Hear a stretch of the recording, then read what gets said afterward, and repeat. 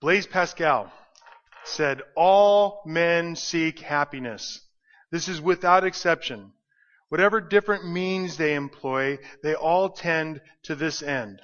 The cause of some going to war and of others avoiding it is the same desire in both, attended with different views. The will never takes the least step but to this object of gaining happiness. This is the motive of every action of every man, even of those who hang themselves."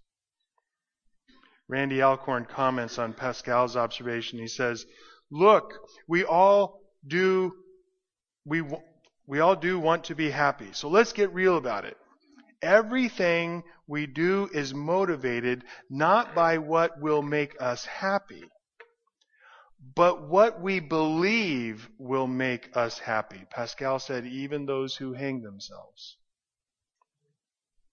If what we believe will make us happy is indeed what will make us happy, then great. We're starting at the right place. Let's start with this idea that all men everywhere at all times, all people, want to be happy, and we do what we do because we believe it will lead us to happiness. And this universal desire to be happy causes us to make all kinds of foolish choices and statements that are just patently false, including, for example, a very common assertion that these blessed beatitudes are translated happy. You remember a famous Robert Schuller saying he called them the be happy attitudes. Wrongly, he said that. Because this is not true. And the reason is not true is that those who translate this word blessed as happy mean the wrong thing by what they're saying is happy. And at the same time that I say that they are wrong in saying that, this is the sermon in the Beatitudes that I'm going to give the blessedness means happiness devil his due. Just remember everything else I say tonight. Blessedness is not happiness, though those who are blessed are indeed very often happy. Tonight I want to show you that there are two common definitions of happy. The first and most commonly used one in our culture has little or nothing to do with what Jesus is talking about here. And the second has a part of what our culture calls happiness, the second definition, but not what Jesus is calling us to in his Beatitudes. So tonight what I want to do is I want to look at Matthew chapter 5 verse 6 and talk again about this word blessed. Jesus says, "Blessed are those who hunger and thirst for righteousness, for they shall be satisfied." If you remember, in the very first sermon in this series, we spent a good portion of that sermon talking about this word makarios. And I picked three of my favorite definitions of this word to kind of give you a sample. The first is by D.A. Carson, and he said, "Blessedness is to experience God's approval or favor." And if you've paid attention, you know that is what I think the best definition of makarios is the one I use most often. But John MacArthur gives another twist on it, and he says, "Blessedness is to experience contentedness based on God's favor." And you'll see in a little bit how I think that is a good observation. But now I want you to catch Philip Yancey. And as always, Philip Yancey is irritatingly right. So catch what he says. Blessedness is to be viewed as lucky because non-Christians have no other word for the idea that you can have a form of happiness. And this is my comment. Again, this is in a non-Christian sense. He's talking about how non-Christians view happiness. He's talking, is viewed as lucky because non-Christians have no other word for the idea that you can have a form of happiness that you don't earn. which gets at a big aspect of what Jesus is talking about here. You cannot earn blessedness. And what we'll find tonight is that this particular verse is as an excellent summary of the good news because you can't earn it. Now the problem lies in our culture what we mean by happiness. We get these different messages. Obey your thirst. Image is everything. Live for now. And happiness, in this sense, has everything to do with the immediate positive feelings related to some stimulation. It could be mental stimulation. It could be physical. Our culture at least hasn't degenerated so far that it's only physical, although it's getting there. But this idea that you have these immediate positive feelings, that's what our culture defines as happiness. And blessedness, as it is used in God's Word, is in exact opposition to this idea of basing happiness on immediate positive feelings. On the other hand, with all of mankind in every time and in every place, if we look at them, what we will see is that this idea of contentment, along with a sense of well-being, if you go to the Oxford English Dictionary and go down a couple, that's what they define happiness as. And I think that's a good definition. What we're going to look at is this idea of contentment combined with a sense of well-being. And I think part of the reason why that appeals to me is that even in the midst of trials, you can have this sense of well-being that because God is with you. And you can have contentment because of that. And if that's what you mean by happiness, then you can call blessedness happiness all day long. I just don't think it's a good idea because nobody else in our culture thinks that way. But we shall only find this contentment with a sense of well-being when we are seeking to understand the vital truth, this vital truth. The pursuit of happiness begins and ends with the pursuit of holiness. I think that's exactly what Jesus is getting at here. The pursuit of happiness begins and ends with the pursuit of holiness. So let's begin by reminding ourselves of the good news. Our first point is when we trust God, the feelings will come. Again, blessed are those who hunger and thirst for righteousness, for they shall be satisfied. And I put another little quote, and I did it in orange because orange is God's favorite color, and it's my birthday weekend, so I can do what I want. God's favor is more than, not less than, happiness. God's favor is more than, not less than happiness. This, like what Pastor Benji was saying last week when he said adoption through propitiation was a profound summary of the good news, and I obviously agreed that was a good statement. This is likewise a profound statement of the good news, because blessed, those recipients of God's favor are those who hunger and thirst for righteousness. And when we get this idea of hungering and thirsting for righteousness, it holds a mirror to our hearts so that we see our own attitudes and our own actions that lead us astray and take us far off the pursuit of holiness, and therefore the only form of happiness we will ever have as Christians. And if you have this attitude of pursuing holiness, of pursuing hungering and thirsting after righteousness, you can be sure of one thing. You are a child of God. Because only a child of God is going to have that kind of hungering and thirsting. You may be low on your schedule of your graph of sanctification, but you are indeed a Christian. If you can say in your heart, I long to have the righteousness of Christ, then without a doubt you too are a child of God, and you are one whom we are describing as blessed, a recipient of divine favor. This is the good news. This is the good news. This is the message that will save your soul. The Holy Spirit can use Matthew 5:6 to open the doors of the darkest heart. And for those of us who have already trusted the promises of God for us in Christ, it can break the chains of addiction to idols of every kind. Now, ought this not make you happy? Of course.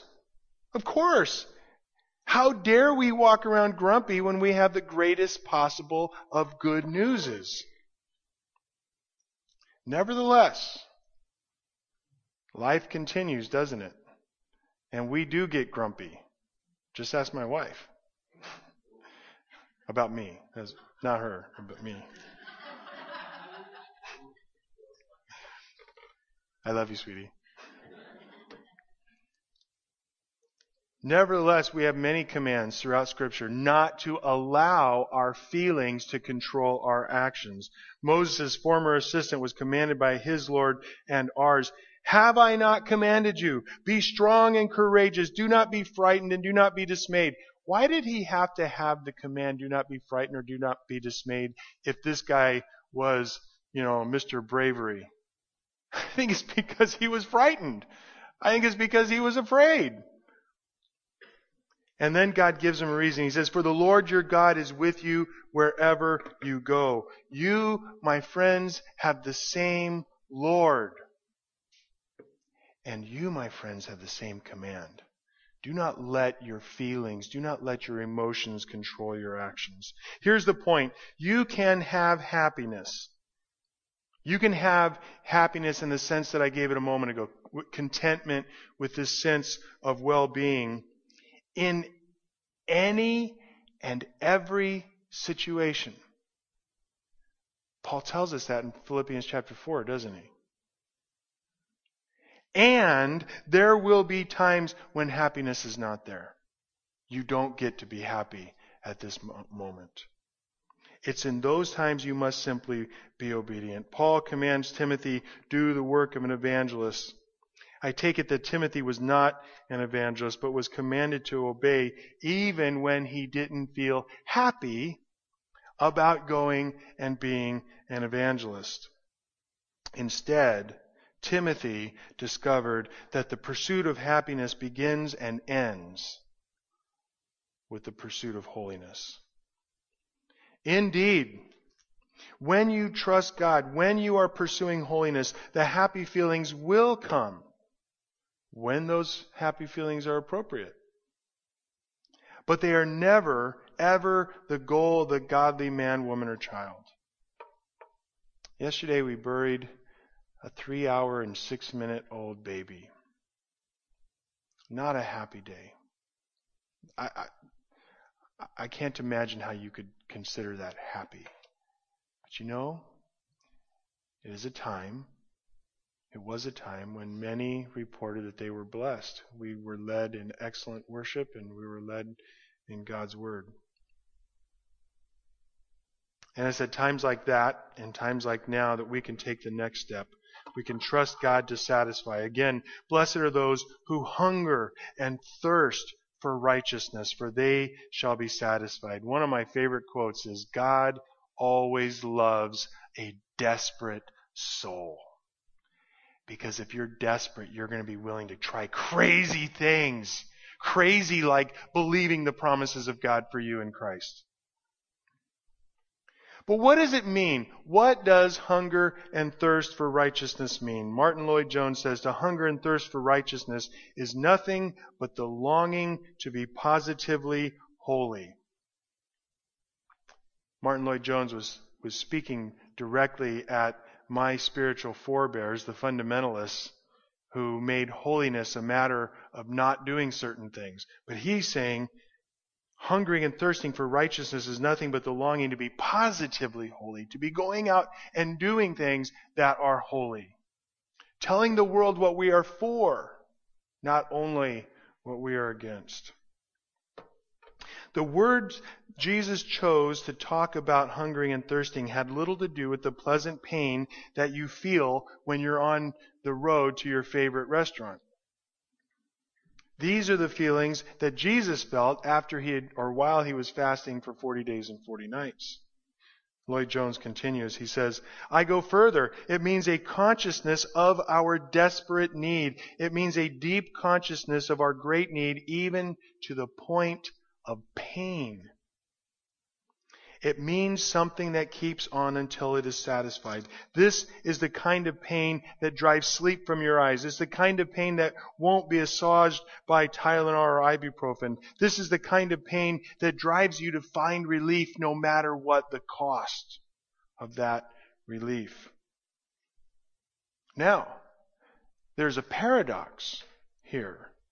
There's a paradox between hungering and thirsting relating to Jesus' commandment.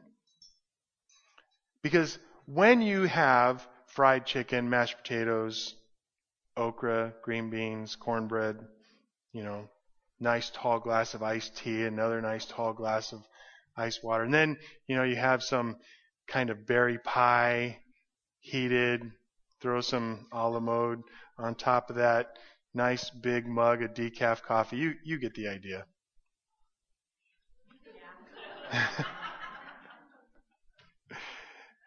When you have this, your hunger is sated. And you kind of get to a point when, even though there's some more goodness on your plate, the return on the investment of continuing to eat becomes a losing adventure. You just had enough. Wouldn't it be great to just be able to eat all the time and never get full? Never mind. Okay.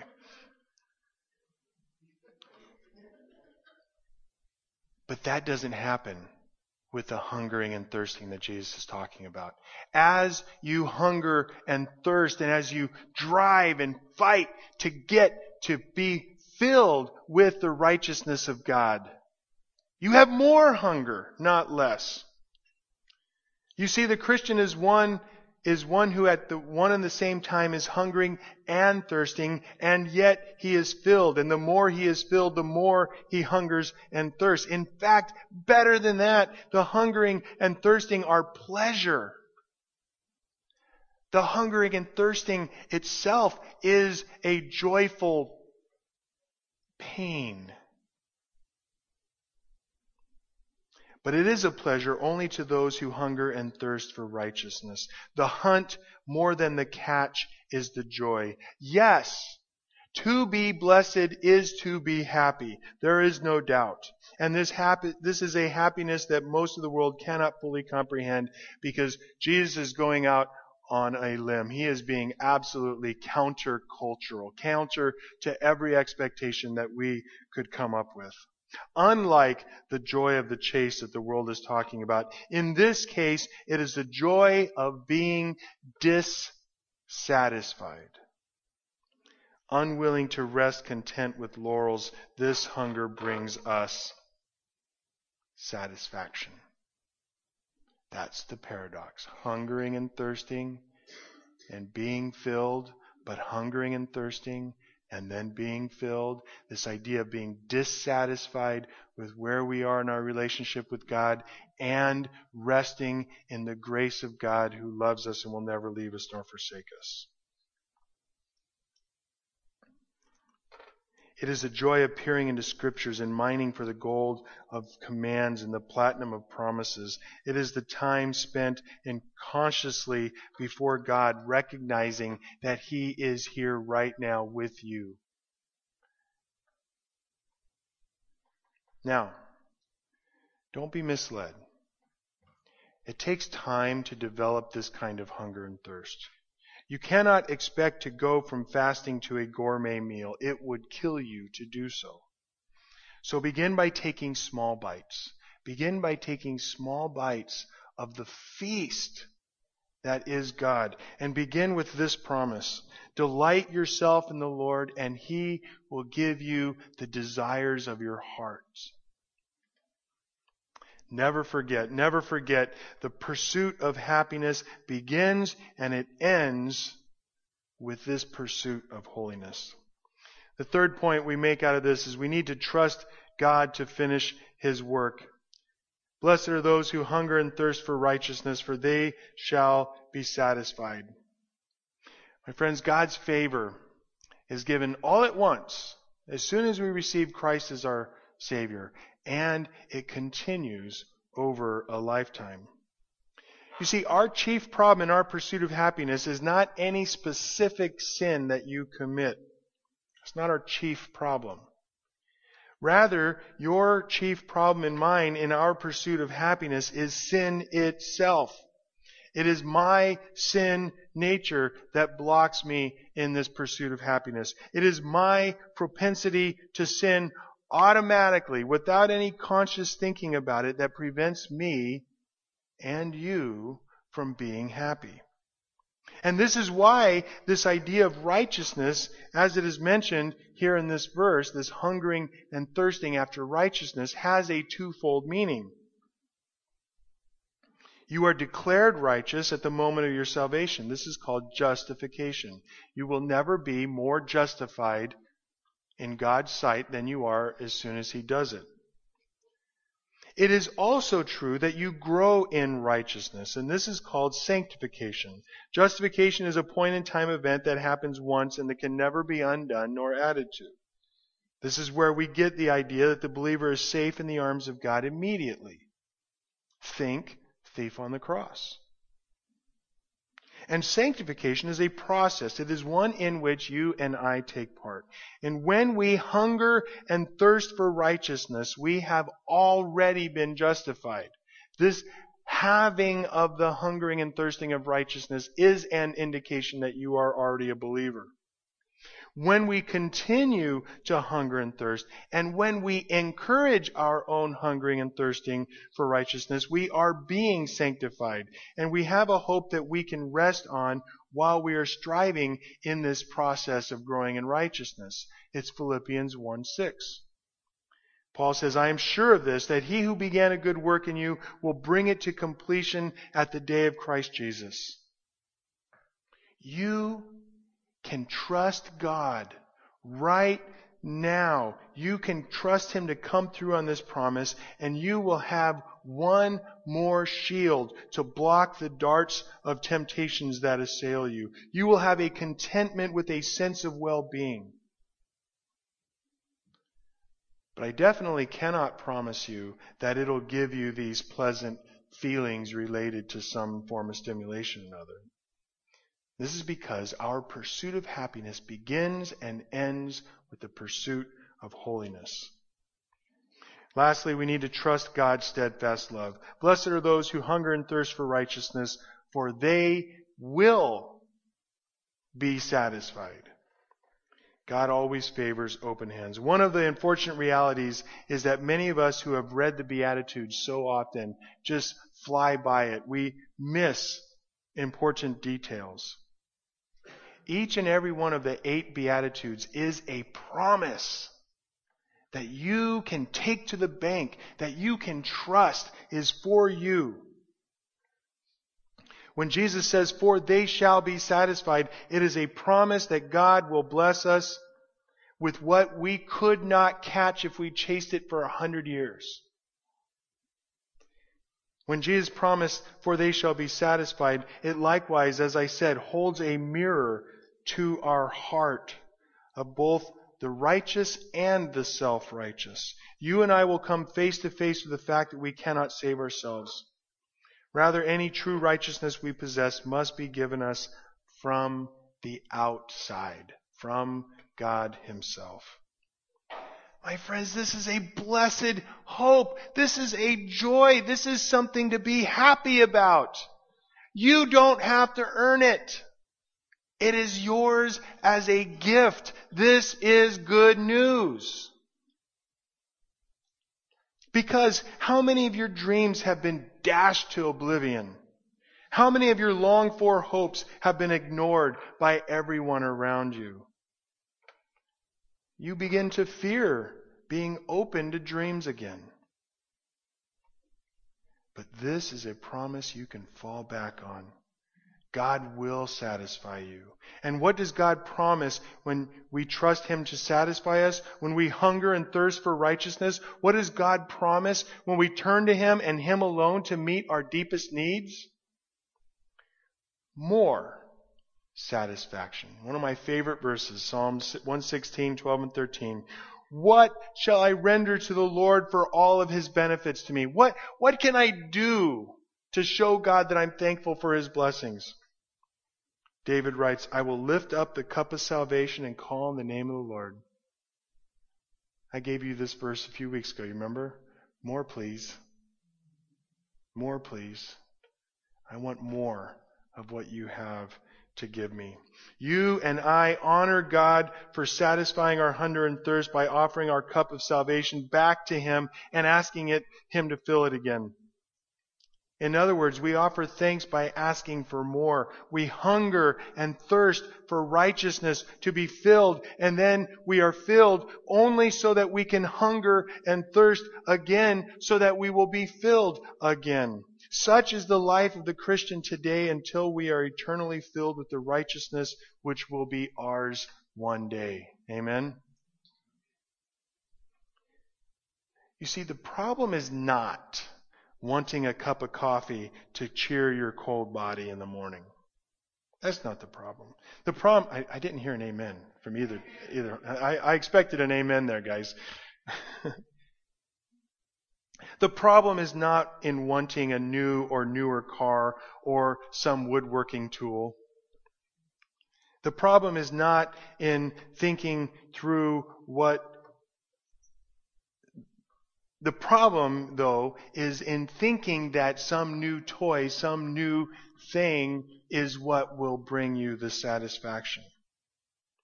We have this knee-jerk reaction to stimulus created by Madison Avenue and all the advertisings we watch ceaselessly that makes us think that some new toy will make us happy. But that is a lie from the father of lies.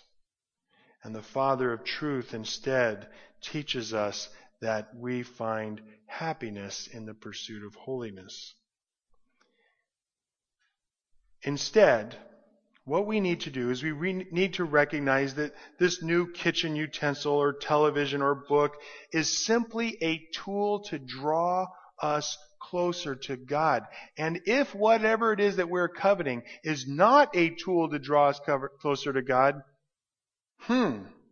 maybe we ought not want it. Because the pursuit of happiness begins and ends with the pursuit of holiness. When we want a new woodworking tool, understanding that our contentment and well-being is not because of the new tool or toy, you fill in whatever blank you're after, but because this new tool will help us pursue holiness. Then we will find happiness that the ungodly cannot experience when their new wine or grain abounds, when they buy their brand new car or 500-inch television set. Do they make them that big yet? You see, buying stuff will not rob us of happiness if that happiness, contentment with the sense of well-being, doesn't come from the stuff, but comes from the heart that intends to use that stuff to live a life more to the glory of God. Do not hear me say you can't buy stuff. That's not what I'm saying. What I'm saying is that it takes a different attitude towards that stuff. And by the way, if you are still enamored with the idea that stuff will make you happy, go home, go to Google, and type in lottery winner's happiness. And be prepared to cry. Our Declaration of Independence proudly declares that our rights, divinely given, by the way, are among others life, liberty, and the pursuit of happiness. Now, I think our fathers chose the word happiness, I assume, because freedom that they were talking about comes from being able to make decisions for yourself. It is incumbent upon the national government to protect the right of individuals to make that effort. I just said fighting words, by the way, if you're recording this to our brothers in Washington. I will refrain from preaching on the difference between positive and negative rights in the national government, imposing them upon us. I'm just going to stop there. If you want to know what the difference between positive and negative rights are, come and talk to me and I'll talk your ear off, because right now that's what we're fighting right now. Okay, back to preaching. But it seems to me that our founding fathers had it right. They understood what they were saying. They were better philosophers than we have in Washington today. And the Committee of Five, headed by Ben Franklin and Thomas Jefferson, understood that the government provides the opportunity for us to pursue happiness. And wisely, they did not define that for us. Jesus did define it for us, and we pursue happiness by pursuing holiness. But the Committee of Five also understood that the government is not responsible to meet the whims and wishes of the populace. Randy Alcorn, 200 years later, understood that everything we do is motivated not by what will make us happy, but by what we believe will make us happy. I think Randy Alcorn is correctly interpreting where we're at in our culture today. While the government can and ought to protect our right to pursue happiness, we must be chasing the squirrel up the right tree. Because if not, what we will find is that we are chasing things that will ultimately not make us happy, and we will forever be in pursuit, but never finding the happiness we seek. My friend, isn't that the life the people around you are living? Real freedom, therefore, is not merely the ability to do what you want. Real freedom is the ability to do what you want when what you want is what is best. And that's why Jesus tells us the pursuit of happiness begins and ends in the pursuit of holiness. Lord Almighty, we touched on so many different topics. God, I pray that through the questions that we gave in the sermon notes, that we will be able to dig a little deeper into this, and that you will reveal to us some of the thoughts that we must have, so that we can understand what is going on in this pursuit of holiness, so that we can have a godly contentment with a sense of well-being. Glorify yourself through us tonight, so that we indeed will be blessed and will be able to be a blessing. We love you, Jesus. Amen.